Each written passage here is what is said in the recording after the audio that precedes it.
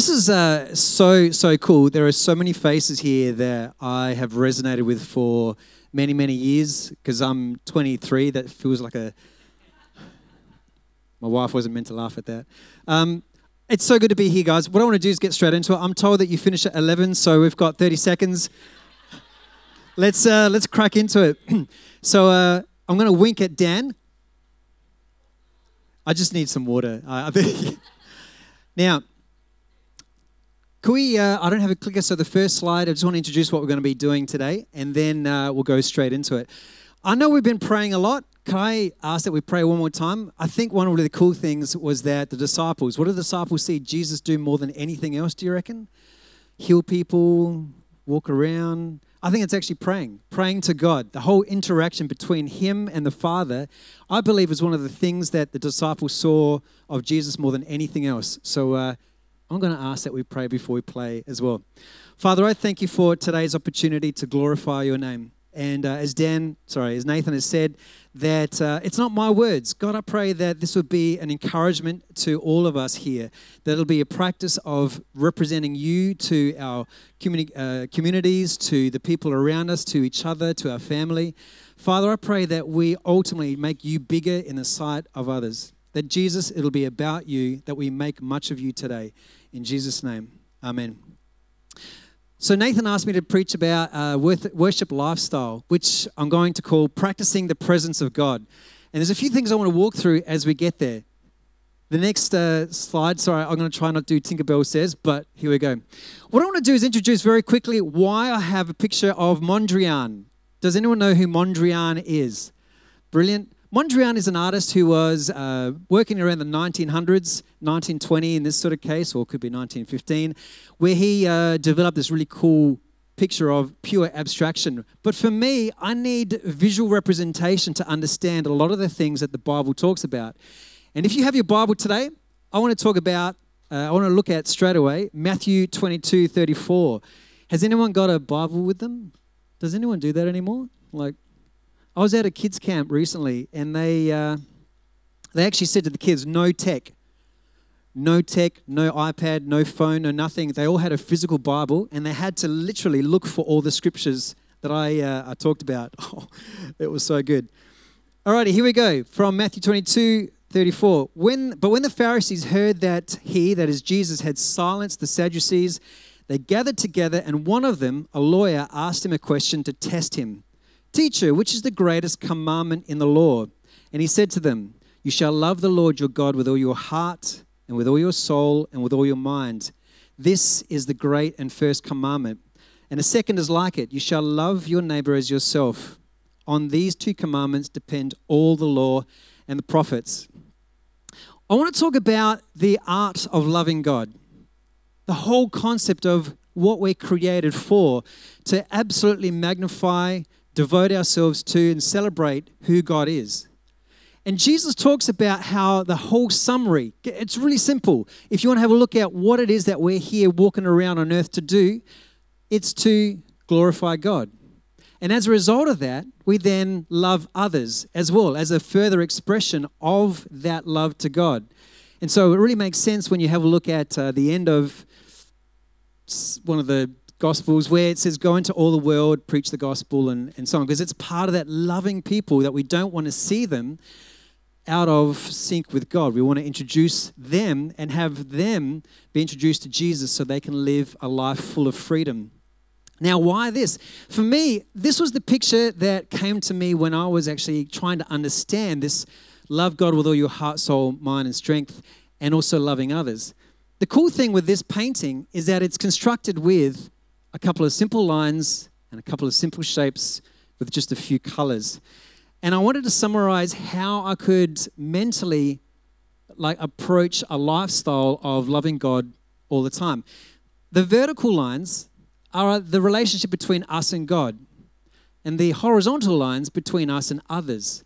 And the cool thing that no matter what you try to do, how you construct this, always the definition of a vertical line and a horizontal line coupled together creates an identifiable shape.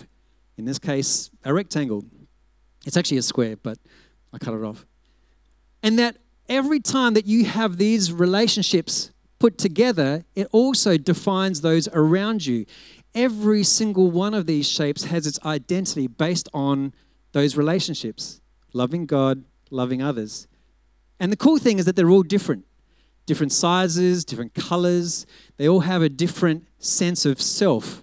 And it's the same with us, that we are identified. Our identity comes from the relationship that we have between us and the Father and others. To summarize this, I always thought of the three things. I know some of you have heard me talk about this. Creator first.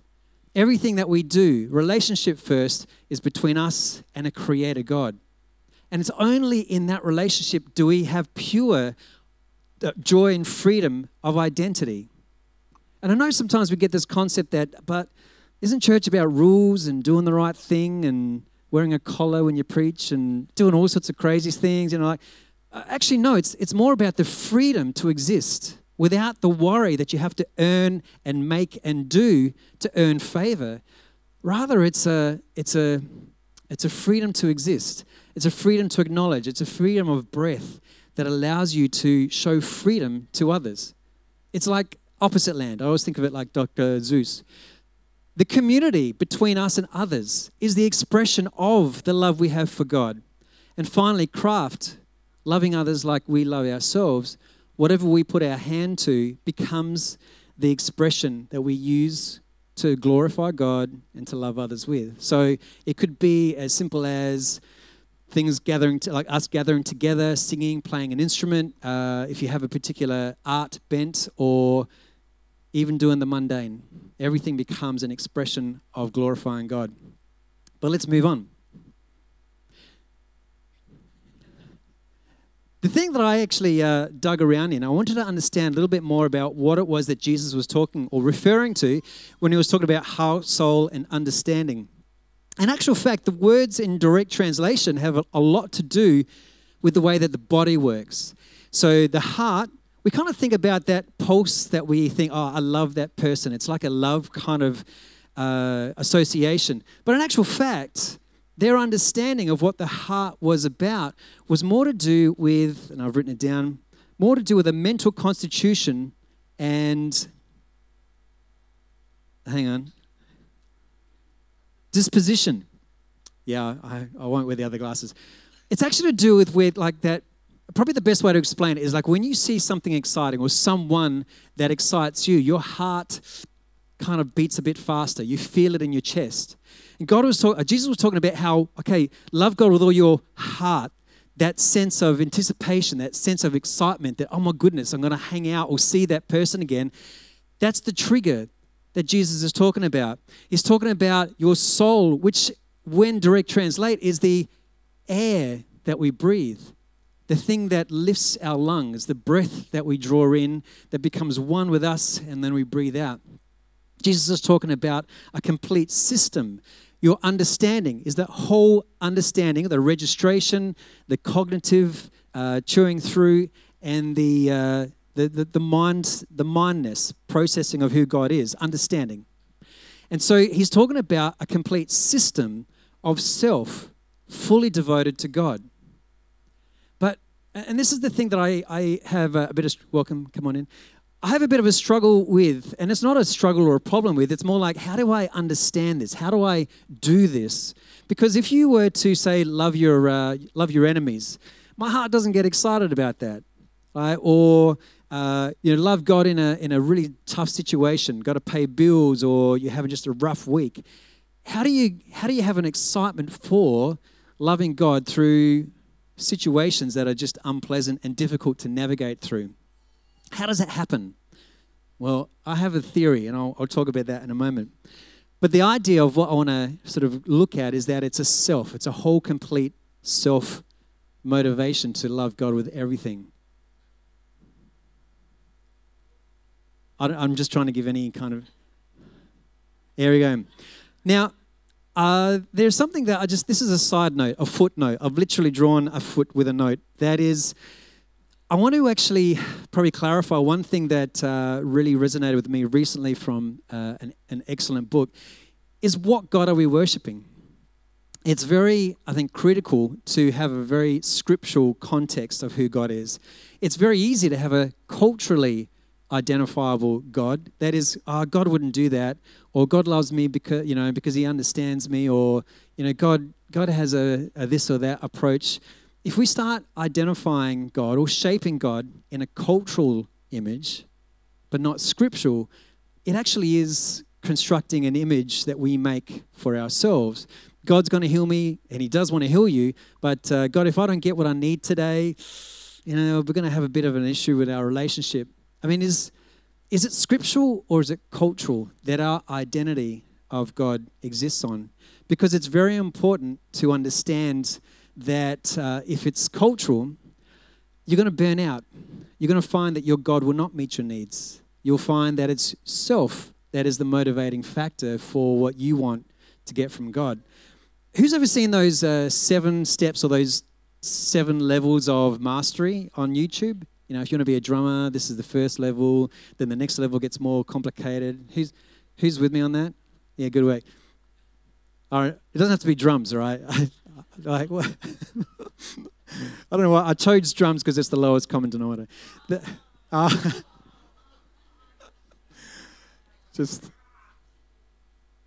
right, just a bit of comfort. Love others. All right, I'm still practicing. I'll get to that in a sec. The idea of levels of mastery. Now, when I first became a Christian, I had my Christmas list, my McJesus list. Jesus, I'd like some healing. I'd like some good situations. Find me a park at Woolies. Please make sure that I get to wear something I like, and I want to buy this, and a side of fries. So the idea of having God meet my needs. And when that didn't always happen, I was really disappointed. My image of God not being my provider and my self-fulfilling prophecy just started falling flat. And I've been challenged a lot more recently on the idea that, what am I asking for? I mean, what am I really asking God for? Am I having a complete set of lists and desires? If He knows my heart and I'm resonating with Him, do I need to ask? Can I just, at the level 10, just celebrate God? Just celebrate God.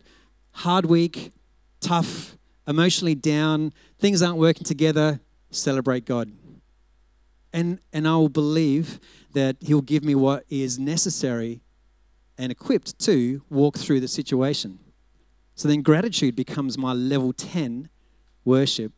My Christmas lists sort of gets out of the way. Now, that doesn't mean that we don't ask God for things. No, not at all. He has a heart to see and meet our needs. But I want to start with the end result in mind, so that when I'm praying for others and when I'm asking for healing, when I'm augmenting my faith with someone else, I will see miracles happen with other people in their lives too. Praying for the needy, praying for the lost. Oh my goodness, absolutely. But I will celebrate first, level 10. I'm spoiling where I'm getting to. So going back one. Sorry, that was really good though. Going forward. So the thing is that this is the one thing that I've been thinking about. If I have a concept of God or an image of who I think God is it based on me reading the scripture? Or is it based on what I hear other people talk about or my emotional feelings and thoughts? The thought is, this is the word of God. Therefore, that's where I will find God, the identity of who He is. Jesus being the ultimate image of who God is. That's where I get my place. That's where I get my picture of who I'm worshiping. But the thing is what is worship? And once we establish that, okay, God of the Bible is who I'm directing and focusing my attention to, and through that becomes an expression to others in love and adoration and glory, then I want to have a look at, well, what is it that I do? So the next scripture I want to have a look at is from John 4. I'll summarize kind of real quick because I know that it's now 11:15, so we've been doing this for ages. John 4, just work. All right, it's where Jesus meets the woman at the well. And all of the social implications and the weirdness, I think, have a look at yourself if you're not too aware of what's going on. But the idea that Jesus is talking to a Samaritan woman is kind of like a bit iffy, a bit strange. But the thing that I want to point out in John 4 is where the lady actually directs the conversation kind of away from her situation and tries to deflect and say, well, look, hey, we're Samaritans. We believe that we should be worshiping Jesus, or sorry, not Jesus, the new guy somewhere else. But you Jews reckon we should be worshiping God in Jerusalem. Now, where's the place? And Jesus says, no, it's not going to be a place anymore. He introduces himself and says it's going to be through a person, me, Jesus Christ. And then he says that God is actually looking for a particular type of worship. And that is, I can't read this. That is, God seeks those who worship him in spirit and truth. Now, I've always had a bit of a sort of, what does that actually mean? If I can quantify that make sense. And there was two kind of approaches that I've read that scholars take the spirit and truth. Spirit, kind of the idea of yourself, that whole, as long as you're, actually, I've written it down too. Your wholeness, yeah, I was right. The wholeness of who you are, giving everything you've got, and the truth is your integrity, being present when you're worshiping God, spirit and truth. But I like one that other people have said, whereas the spirit is that you can only worship God if you have the Holy Spirit. Like, God is revealed by the Holy Spirit revealing his truth to you. And the truth is Jesus. Jesus is the way, the truth, and the life. And I love this idea that Jesus is looking for, or God the Father is looking for a specific kind of worship. That is, Holy Spirit from the heart, always directed towards Jesus. Always directed towards Jesus. If it gets sidetracked to something else, like yourself, or other things, that's not the kind of worship that God will accept. And I don't know about you, but I struggle. And I'm not struggling with that concept. I struggle with that whole me worshiping God in spirit and truth, because I'm always trying to navigate away from Jesus back onto my own needs. But I love this idea, spirit and truth, which means that there is one way that Jesus accepts worship, but there are many expressions of that. Many expressions of that. Now, just take a bit of a mental pause. Loving God with all your heart, soul, mind, and strength is your complete self, the whole internal aspect of who you are. And when you become one in Christ, when you accept Jesus as being Lord and Savior, that you have given yourself over to him and say, yeah, I can't do this. I can't work at trying to earn God's favor. Jesus, I believe that you took that price. And then you become one in Christ. Holy Spirit dwells in you and then starts directing attention to who God is. Do I not wait for a sec? Do I not make that? No one sees that. Eyes this way. Internal speaking, stop. The idea is then to actually make sure that our whole being is centered and anchored to God. But there are so many expressions of that. And this is where I want to start going into, because I need to understand what I have to do. Not have to do, but how do I worship God? How do I love God? When you look at the Old Testament definitions of worship in general, there is a lot of talk about it being a heart response. There are some real nerd words that you can check out, and particularly in the New Testament, other word nerds as well. And they all have to do with, when worship is used in our New Testament, it's always to do with a heart response or a service attitude. It's almost like a knee-jerk reaction. You know, when whoever, I don't know if it does anymore, but you know when you get that tap on the knee and you can't help but it just kicks. Tap the knee, boom, off it goes. It's like that nerve reaction. The nerve reaction, the heart response to God is that worship, heart response, heartbeat. And when the Holy Spirit directs and reveals Christ to you more and more, it's that heartbeat response, reaction to God. It's funny how if we direct our attention to ourselves or to other things, you don't get that response. You get that kind of anticipation, maybe something good's going to happen, but you're deflated when it either happens or doesn't happen. But God never, ever stops. He never has that moment. It's always a continual want to glorify him, want to see with him. I'm getting off track. So, Holy Spirit, many expressions. I know you can take this and leave it what I'm about to think about, but I'm trying to change my language in terms of how I use the word worship. Because I know we often use word worship for describing songs or the song time or a moment in church gathering. That's legit. That's true. That's part of the definition. But it's a part of a piece of a puzzle or part of a puzzle. It's one aspect, one piece that by itself doesn't actually give us the whole picture. It doesn't kind of represent the whole existence. And so I'm trying to change what I say in terms of worship time, because mentally I don't want to go on Monday morning and think I've had my worship time. I want to think of this is just another piece of my puzzle. And if you're, I was going to say old enough, I'm going to say it. You remember there was a time that we didn't call it worship time. Do you remember we used to call it the praise time or the songs? We used to have a different name for it, and it sort of shaped and became something more. I've got a whole theory on this. I've read a lot about this, but it's like, as Nathan said, those words will fall flat. We'll just keep much of Jesus for now. Expressions of worship are so much more. This is so important. But what we want to do is think about how whatever we put our hand to now becomes the expression of worship, that heart response, that desire to want to bring other people into an awareness of who Jesus is. So what's my next slide? I can't remember what it is. Yeah, that's the one I was going to delete. Sorry, next one. So what happens, right, is that your worship location is actually dependent on the fact that the Holy Spirit is indwelt within you. As soon as you are one in Christ, Holy Spirit equipped, you become the temple of God, which therefore means that wherever your feet are is the temple of God. It is actually where your worship location is. Tomorrow morning, go to work, go to school, there's your worship location. You're bringing, the cool thing, you're bringing Jesus to other people. You're bringing people to this situation. Or you're bringing yourself, God, the Holy Spirit, to wherever you are at.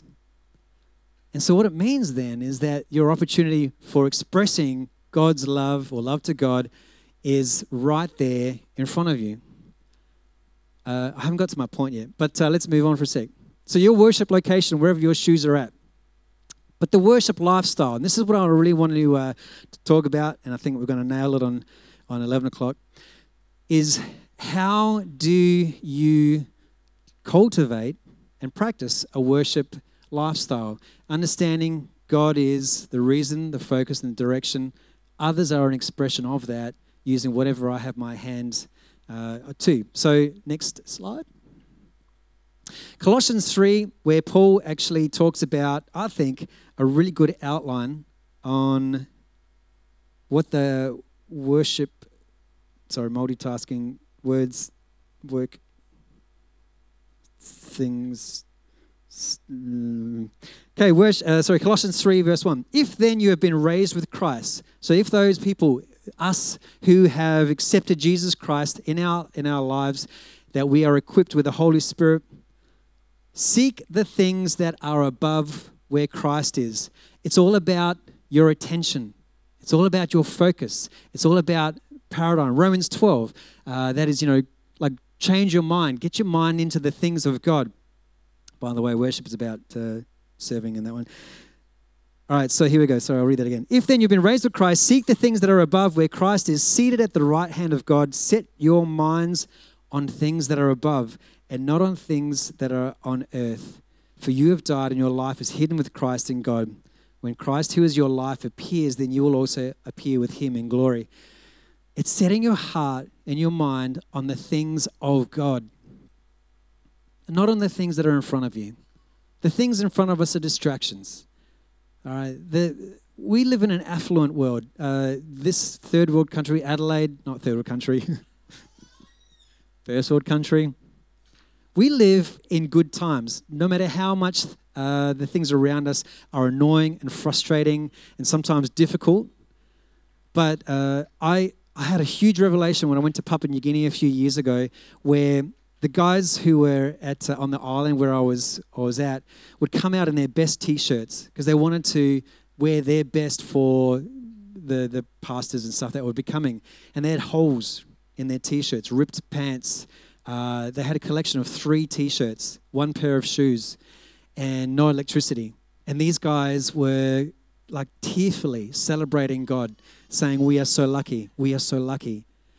I struggled when I came back to Australia because of all the noise, the physical noise, but also just the mental noise of internet, phone, requirements, this, that, and that. The more I had, the more I realized that I had far less than what the guys in Papua New Guinea had.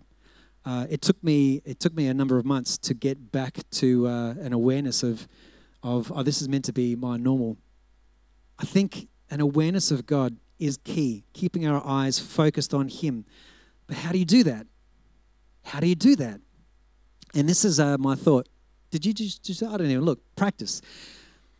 The idea of practicing anything, as a musician, I know that to get sort of fluent on my instrument, I need to continue to practice or repeat certain things. But I believe practice is actually a little bit more specific than that. I actually think that practice is more the elimination that which hinders our fluency of expression. I should have written that up there, sorry. I believe practice is the elimination that hinders our fluency of expression.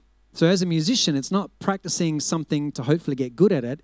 It's identifying what you do poorly or which stops you from being able to be fluent in your expression. And as a Christian, as a person who is focusing on Christ, what is the one thing that hinders my fluency in glorifying God every day? Me, self. The idea, and the Bible talks about this, is actually removing self so that Christ can be more, and then my fluency in glorifying Him will be more and more complete. So the idea of practice is, repeating, targeting those specific things and attributes that allow me then to exercise fluency. So, for example, Paul talks about being compassionate. He also talks about the fruit of the Spirit, allowing all these things, maybe to practice those things. Target someone in your life who is annoying. Target someone who is frustrating. Target someone who you really just don't want to spend a lot of time with, and practice compassion. Practice like patience. Practice love. And practice is never complete. It's always an ongoing process. So you will not nail it all the time, but you'll never get good at it unless you practice. And then when you find what is it that's triggering me about this person, this situation, find out what that is and work to eliminate that so your fluency will be pure in the expression of glorifying God when you interact with someone. Incredible. It's really cool. Next one. And we're going to close. Oh, I shouldn't have said that. That misleads you. You probably think I'm going to go in like a minute or so, but that's not the case. This is nearly my last slide, but these are the things this is my point of my message on how to live a worship lifestyle. This is the practice of normal, everyday things. The first one is ironing. I actually don't iron, but for some reason, I always find that ironing is a symbol of being mundane, or the mundane things that we do in our life. And I know that it's hard to think, but those mundane parts in your life are opportunity just to praise God, to celebrate who He is, to glorify His name. The mundane is the perfect opportunity because it's normally where we disconnect and start thinking about nothing. It's a good opportunity to start thinking, okay, this is just a time where I can think about words of who God is. I call this one red light worship. You know, red lights are generally the moment where we're frustrated because it stops us from getting somewhere. But maybe using red light as a chance to pause, it's a forced pause, where you think of who God is, glorify His name, celebrate who He is. Just those little moments. Because what it does is it redirects your attention away from your situation and fixes your eyes on God. Creed Aventus. Yeah, I know, right? Could use some now. I'm trying to keep the pits close. This is actually more the fragrance or the term used for when someone walks past you and they have a cologne and you smell the after effect of their presence having gone past is called sillage. Sillage is the description of like when a boat goes through water and it leaves ripples and waves. That sillage is the cloud or that scent that is left when someone has walked past, but they're no longer there. And God has left his sillage, his scent, another way of thinking about it, his fingerprint on things all around us. And the idea of taking moments to recognize his fingerprints, which are just an echo of his true magnificence, allows us to then contemplate his complete magnificence. So looking at a sunset, listening to kids laugh, smelling something beautiful, the taste of something, all of these are little aspects, sillages, little hints of something magnificent that God is. But it's only a taste. It's only a hint. But keeps your eyes aware of who God is. Reading the Bible is an incredible way to actually get to know who God is. And it's so important. And I know when you crack open the Bible, it's like, oh goodness, it's either going to feel like homework or it just feel like you're going to read an encyclopedia. However, be aware that the Holy Spirit is with you. And it's the Holy Spirit whose work is to reveal who God is. And God can only be revealed, is seen in his word. Like jumping in. There are some tricks and other things that I have, and we won't have time. But if you want to know, there are some ways in which you can just get into God's word. And there's tricks, I guess, but practices, let's call them practices, that allow you to continue the process.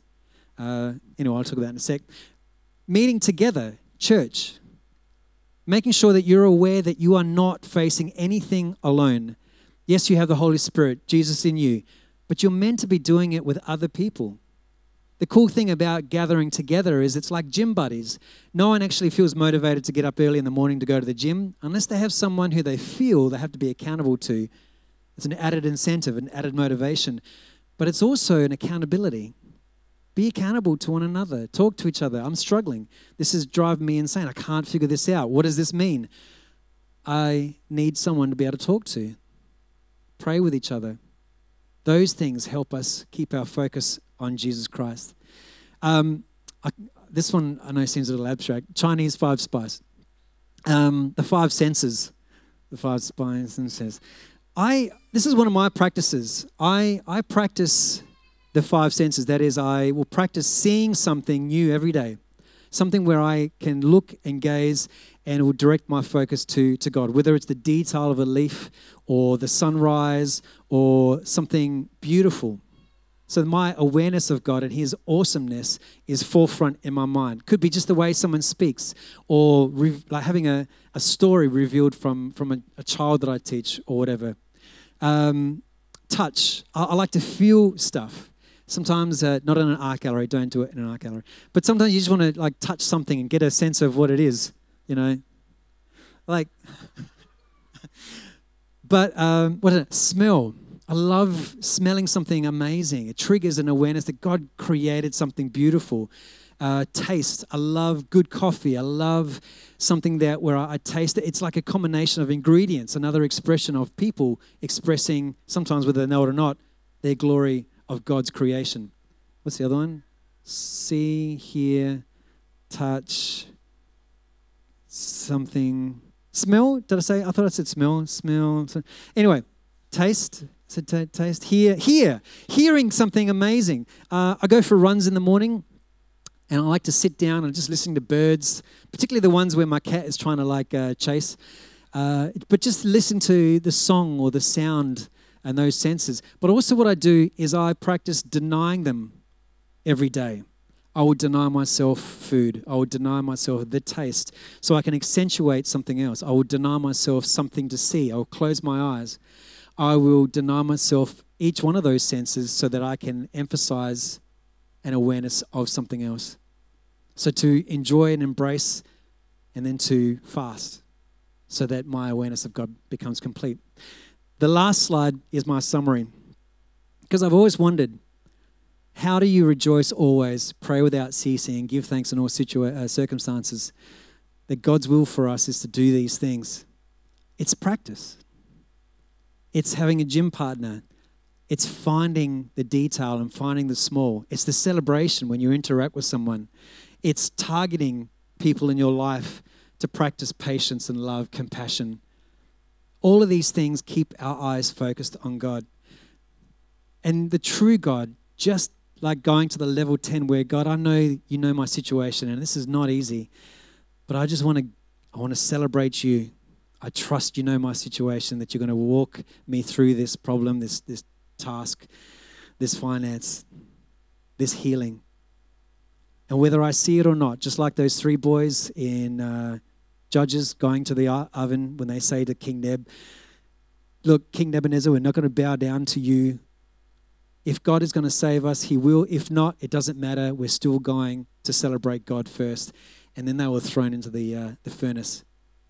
If I have to walk through the furnace, it doesn't matter. I will still celebrate God first. I want to achieve level 10, glorification of God. So let's pray. Thank you, Father, for who you are. God, it's not easy. Like, we're so distracted all the time. I mean, half of us were planning what we're doing for today and tomorrow. Look, even I was thinking of that sometimes when I was talking. God, I pray that your Spirit will just realign us, redirect us to what is important. You being important, living a life that is fully embracing life in Christ, the freedom where we can celebrate you in all situations, rejoice often, pray with you. God, I think you're with us and that wherever our feet are planted, you are there. God, I pray that we confront our community with the image of Christ, that we are bold in the way that we celebrate you, that we are absolutely courageous when we talk about you, and that we continually pray in everything, rejoicing and giving gratitude to who you are. I thank you for this amazing bunch of people and that they will go walking in freedom and confidence that you are with them. In Jesus' name, amen. Thank you. Oh, this isn't an ad, but the next one. All right. Part of my church, I know some of you don't even know who I am, but my pastors have last year asked me to put together a 30-day worship journey. Now, the 30-day worship journey is a video every day. So I did a video with a full devotion on keeping your eyes on God. It's all different topics and themes and stuff. There's a devotional attached to it. Sometimes you just need you don't have to pay for it. It's free. It's a free gift to whoever uses it. But it allows you, perhaps, if you're finding devotions really difficult, to maybe get a bit of a kickstart, do it with someone else. And that way then you can watch the video, spend some time with God. I try to make it short. No video is more than 4.5 minutes. And it's just an exercise in practicing the presence of God. I'm doing another 30 videos this year on loving Jesus, passion of Jesus. So anyway, if you want to ask any questions, I'll be here. And again, thank you for this opportunity. Thanks, Nathan.